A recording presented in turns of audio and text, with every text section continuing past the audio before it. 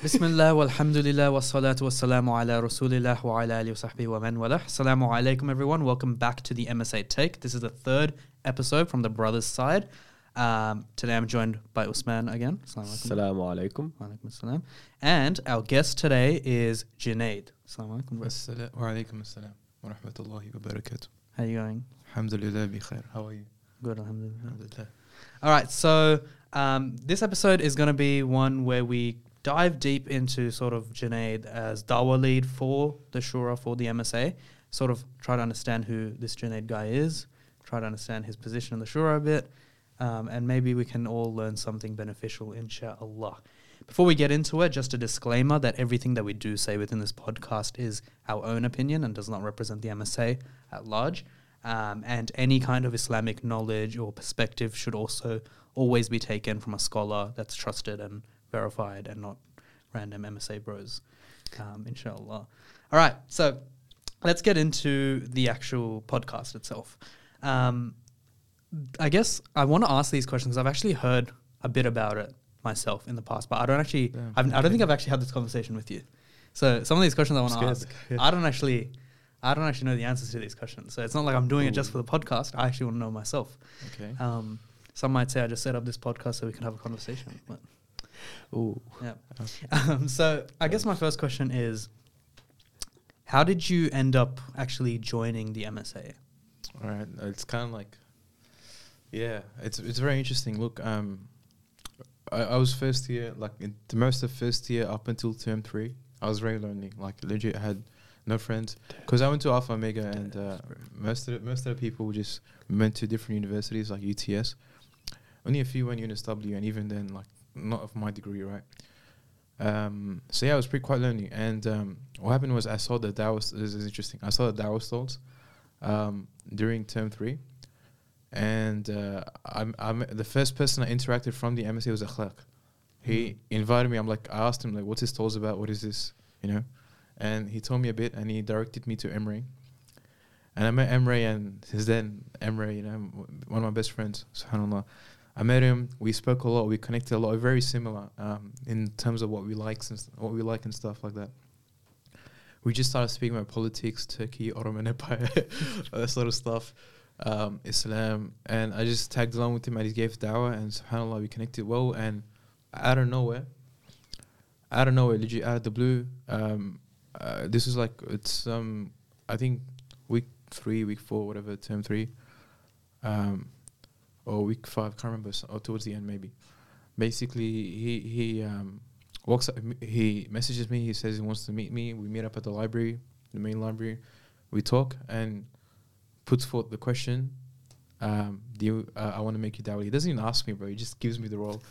And I'm like, obviously I was like, what the heck? I don't know much, you know, like I don't know much about Islam. I'm not that knowledgeable. How the heck do you want me to be a lead? Right? I was quite shocked and as well quite worried, because this is a great role. And as I grew older, I started to, which we'll discuss later, but I started to realize is how, you know, you're responsible for a lot of Muslims. Allah will ask you for the dawah that you've given, right?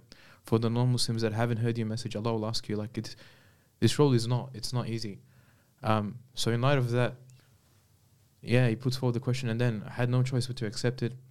And I was quite keen as well. Keen in terms of I was quite keen in terms of you know, getting involved in the Muslim community and so forth, like that. But yeah, that's my journey. It's actually I think it's really poetic that you as Dawah lead, you joined the MSA from the Dawah stalls, and now you're like the man in charge of the Dawah stalls. I guess soon not to be, but we'll talk about that in a bit maybe. But yeah, I mean, it's like come full circle. Right? It shows the whole purpose of the MSA, which is basically to inspire others to be the best of yourselves. And mashallah, Junaid, it's a great inspiration to all of us. The way he does a lot of things is really good, mashallah, and we hope he can do it. Continue doing that as well. I'll stem from that question, and I'll ask you, why Dawah lead in particular? I mean, there are other platforms that you could pursue, but why Dawah? Look, basically, I myself did not know why Dawah lead, right? Dawah was not in my periphery at all. In fact, I would have never thought I'd be the Dawah lead, honestly. However, so yeah, I didn't select it now. However, as you grow older and as you get involved in the community, as you do a lot of stuff on the side, as you meet older people, you start to realize your strengths and weaknesses. You start to realize what you're good at, what you want to do, and what you don't want to do, and what's sort of, you know, that fits your character. And for me, you know, I started to realize ilm, da'wah, you know, deeping into, you know, the Islamic sciences or whatever that may be. I sort of realized that's my thing, right? Like I'm not the, how do I say, social activism guy where I can go outside, give speeches, and, you know, I've done that with the Uyghur stuff, but you know, that's the thing. Once you do a variety of stuff, you start to realize, you know, like what you can and not do. And a piece of advice I'd like to give is don't hold yourself back, right? Like, don't be afraid to put yourself out of your comfort zone, because the only way you're going to progress, the only way you're going to learn is through getting out of that comfort zone. And alhamdulillah, like, I feel like I've done that. And most of the time, I was in fact forced to get out of my comfort zone. So, you know, being given the Dawah lead role, right? That was not something of my own volition. And yeah, you start to get a clearer picture, and that's basically it. Hope that answers it. So, you didn't choose Dawah lead. Would there? I know this is like a random question, but would there be any other role within the shura that you would have been interested in? Honestly, you didn't get Dawah lead? No. I mean, if I didn't, I wouldn't know, right? Because once I got the lead, I realized that, okay, this is something I'm good at. If I hadn't, I don't think any role, I would still, you know, make sure I fulfill the haqq, you know, taqwa, whatever that may be, inshallah, but for Allah wills, but nah, Dawah is just my thing. Yeah. Okay, cool. Okay, so my next question, I guess, would be, you know, I think everyone has a transition where they go from maybe not being maybe as practicing to really taking the Deen more seriously. For you, when did you start taking the Deen more seriously, and what did that actually look like? That's a big question. That's a deep question. I think, yeah, that's a good one. I went to Alpha Omega, basically. Yeah, I went to Alpha Omega, and during year 11 and 12, and wallahi, like, that has been one of the most beneficial, really the most beneficial moments of my life. I've met great mentors, like the ones you know, like Tariq, Fadi, Yusuf. They've helped me a lot. The thing with Alpha is that they build character, and alhamdulillah, I was put in that stage. It's found a lot, like, looking back, even just talking now in retrospect, Allah has a plan for everything. So yeah, they build character, you know. I gained more closer to Islam. I literally asked, you know, because I grew up in UAE, and Islam was just a norm there. Like, it's cultural, right? You go to the mosque. Like, when you say you go to the mosque, they think you're religious, but over there it's cultural, especially if you live close by.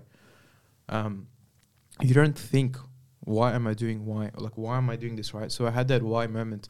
Once I sat down at Aisha, I think this was during year 11, or even end of year 10, actually. I can't remember. So I sat down at Aisha Salah, and then I literally asked myself, you know, this is a concept in Islam, it's called muhasabah, it's self introspect, you know, questioning yourself, taking yourself to account.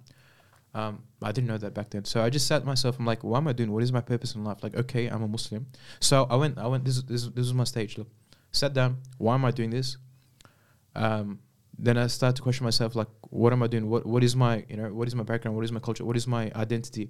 I said, okay, look, my identity is that I'm a Muslim. All right, cool.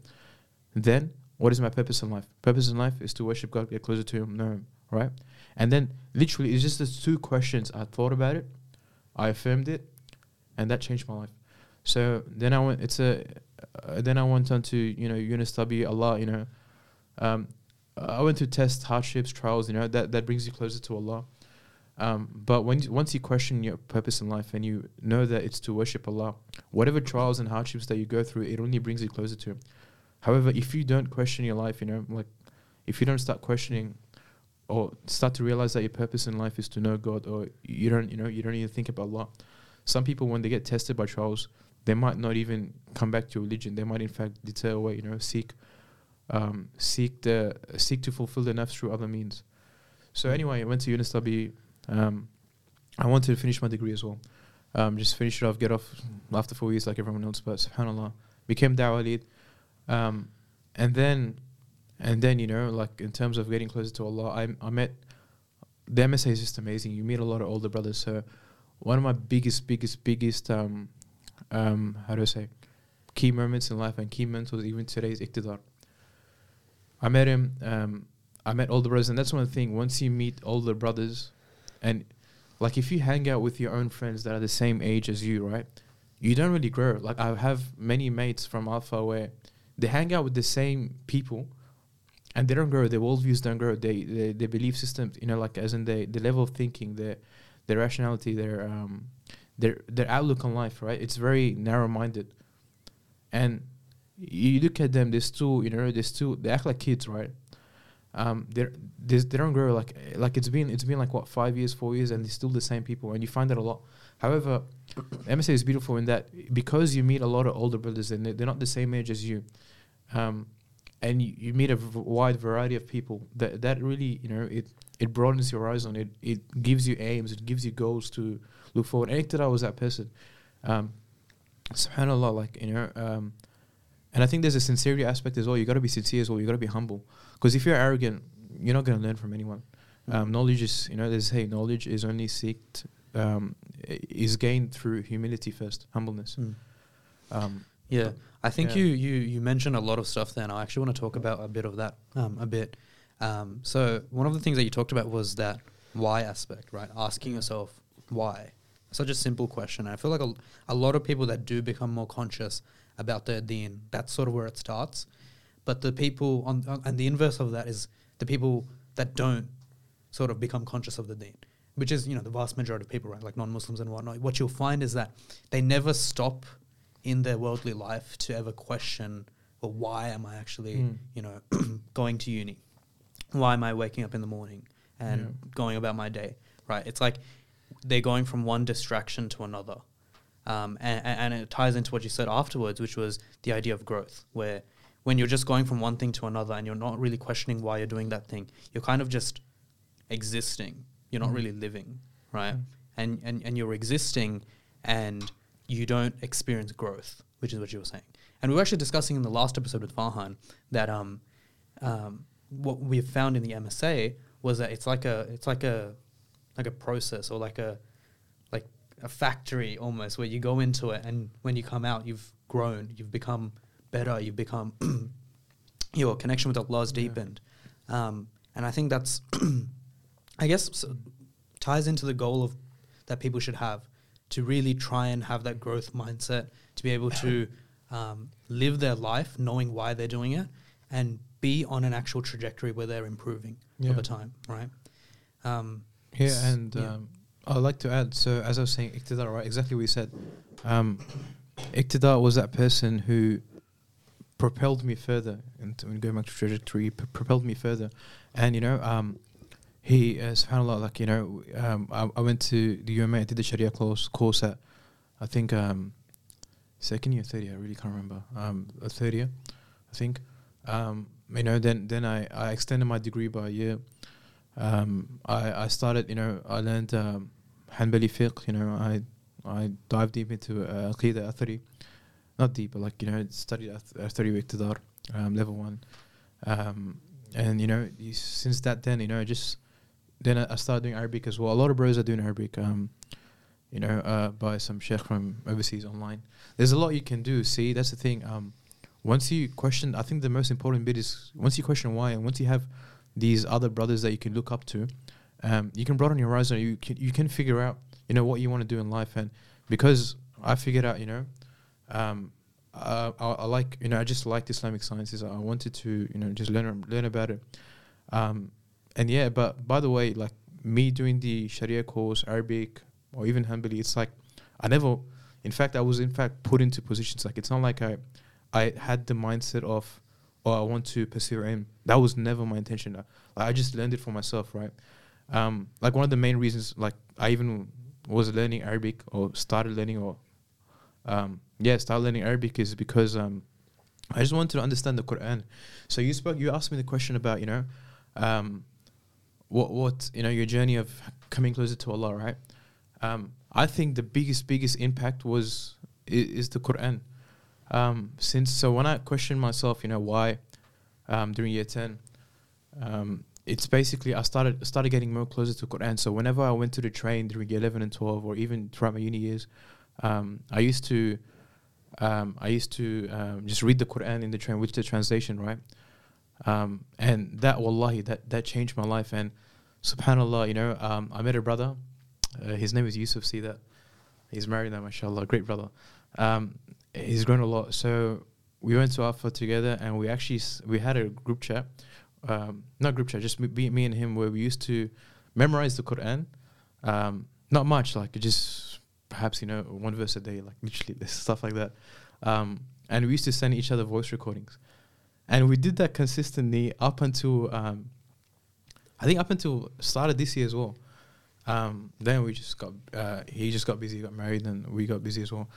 But we did that consistently, and subhanallah, like the thing I want to stress on is the Quran. Like, it's beautiful. Like, memorizing it is not restricted to just people who want to pursue it, and anyone can. The Quran says we've made it easy for memorizing. And the beautiful thing is, once you memorize the Quran, you start to view things differently. You start to view the world differently. Like, for instance, let's do this, right?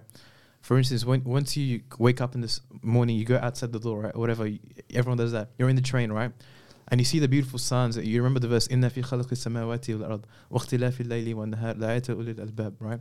When you see the sun and the moon setting, the verse says that indeed, in these are signs. Like, subhanAllah, like, why is it that there's a perfect time where, throughout the day, the sun, it's just perfect time, like 12 hours, whatever that may be. And then the moon sets after Maghrib time, right? Like, and the moon starts coming in. Like, why is that a thing? Like, it's there for us to sleep. Or, we see there's a lot of oppression worldwide, like in India, they're turning mosques into temples. In Uyghur, in China, they're converting mosques into bars and whatever that be, right? And you remember the verse, وَمَنْ أَظْلَمُ مِمَّنْ مَنَعَ مَسَاجِدَ اللَّهِ أَن يُذْكَرَ فِيهَا اسْمُهُ وَسَعَى فِي خَرَابِهَا. It's basically saying, and who is more unjust than the one who prevents people from entering the mosque, and they only enter it by fear.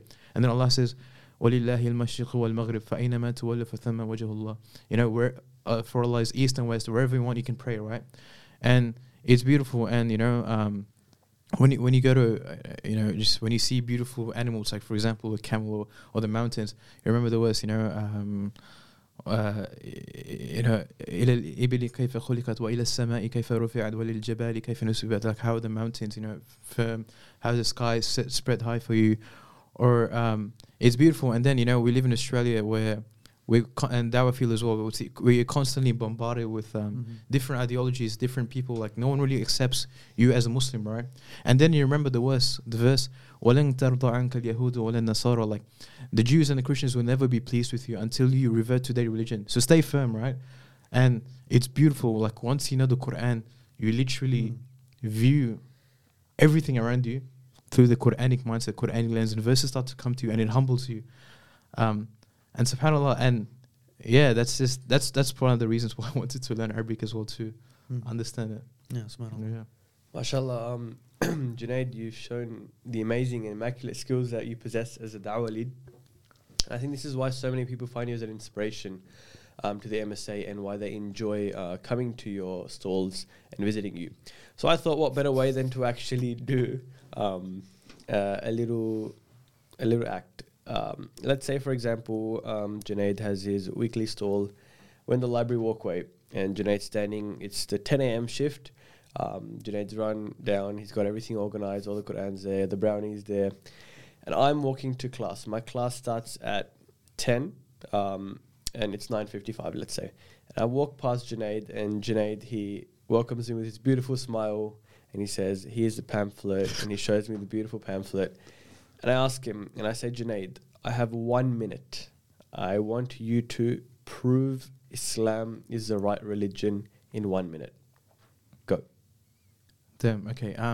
Look, there's many. First, you'd say we want to prove God exists first, right? So you'd say a dominoes effect, like there has to be a first cause. Otherwise, the domino would never fall. Dominoes would never fall had there not been a first cause. That's one. Once he establishes God, one might ask, what does it need to be one? There's so many religions out there. Then you can use your rational faculties, right? So God has to be one. Say there were two gods, and God A wanted this phone that I'm holding to be black. God B wanted this phone to be yellow, right? Which color is it? So the one whose will overpowers the other will is the true God, right? By definition. He has to be all-powerful. So we establish that God has to be one. We establish God has to be all-powerful. And we establish, look at the universe around us. Like, this wouldn't have existed without power. He has to be all-willing. And that's basically it. So one, powerful, all-willing. Now, look at the major religions around you. So we got Hinduism. Hinduism, by definition, what we just said, there's three qualities. It's eliminated there, right? You can go through elimination process because there's many gods, right? Which god overpowers the other? Which one is the all-powerful? So that eliminates Hindus. Then you got Christianity. The Quran makes this powerful will argument where Jesus didn't have will. Jesus didn't have all knowledge. Jesus didn't, he couldn't create without the permission from his father. Like, there's that binding force that, that stops the members of the Trinity from willing different things, right? So that eliminates Christianity, and it's not really one. So that's done. Then you got, you're left with Buddhism. Buddhism isn't really a religion; it's more so a philosophy. That eliminates Buddhism, and then you're left with Islam and Judaism. They're the only two religions that say God is all powerful, God is one, and God is all willing. But even then, if you look at Judaism, you can't really convert to it. You have to be born a Jew, which I think is an addition in the Torah. To be honest, that's not the real Jewish faith. But and you can see like the Jewish, if you actually study the text, there's many prophecies of Muhammad sallallahu alaihi wasallam, like Isaiah 42, and the Jewish text clearly says that we will bring forth a new nation, a great nation from Ishmael, right, which is the Prophet sallallahu alaihi wasallam's ancestor, and it has been changed, it has been corrupted. There's no preservation of Torah, and the only religion that you can revert to, and is for mankind, and it's not a claim Muslims are making. The Quran itself says that the Quran is for mankind, which other religions don't, by the way. You're only left with Islam. There's no other choice. Subhanallah. That's it. That's major what religions done. I feel like that's such a short pure monotheistic, of the great skills that you possess, mashallah. Unfortunately, it was 2 minutes, but Usman was so captivated by the answer that he was willing to miss his class. I was indeed. I felt like, listening. that was great. All right, so I think we'll start wrapping it up soon, but I have one final question for you, Junaid. So you're going to be leaving the Shura and the MSA very soon this year, right? Yeah. And I want to ask, well, you've been Dawah lead for what, 2 years? 3 years. What's in store in the future for Junaid? What's in the future? What are your future plans after you leave the MSA? Look, I start to realize that there's two aspects, right? There's people who do a lot of stuff. And they're very energetic in the community. I just want to give a background before I answer that question. So they do a lot of stuff. They're very energetic in the community. And they go all out once they join the MSA, whatever, during the first year, second year. But then, because they do a lot of stuff, they don't give each thing its haq. And as a result, once they graduate, they either burn out or, they don't have that anchor, like proper mentors. So they burn out and they really don't know what the purpose in life is. They actually don't know, right? They don't know what to do. Yeah, they know the purpose in life is to worship God, but really they don't know what to do, where to proceed. And there's another aspect. There's a second aspect of people who sort of realize that. Like, I was the same. I did so much stuff like last year, and I started to actually they fail to reflect the first category. The second category of people, they do a lot initially. Because they're energetic, they know what the purpose in life is. But then they pause, they press the pedal on the brakes. They start to ponder on, okay, hold up, I'm doing a lot of stuff. They start to reflect, like, which stuff do I want to pursue, right? Which stuff am I good at? Which stuff do I want to focus on, right? Which stuff do I want to give its haq on, right? And once you do that, you start to realize that, okay, this is something I want to pursue in the future. And this is something, it's a lifelong journey, right? So for me, some people might choose social activism. Some people might choose going to their own fields like law, starting a business, or doing other stuff. Teaching. Some people might do teaching. For me, because I was influenced heavily by Iqtidar, and because I'm phlegmatic, so it's kind of my I relate to it, and because I've been in the Dawah field, I intend on pursuing ilm further, inshallah. So that's my goal. So just keep it slow, steady, and surround yourself with people who have similar worldviews as well. Not worldviews, but similar goals. And take the advice, and that's basically that's my goal. That's great. That was really inspiring, Junaid. I have one little question. When do I need to buy the suit? Oh, bro. We'll find out soon, inshallah. I don't know. Any updates on that, or you tell me, bro. I tell you.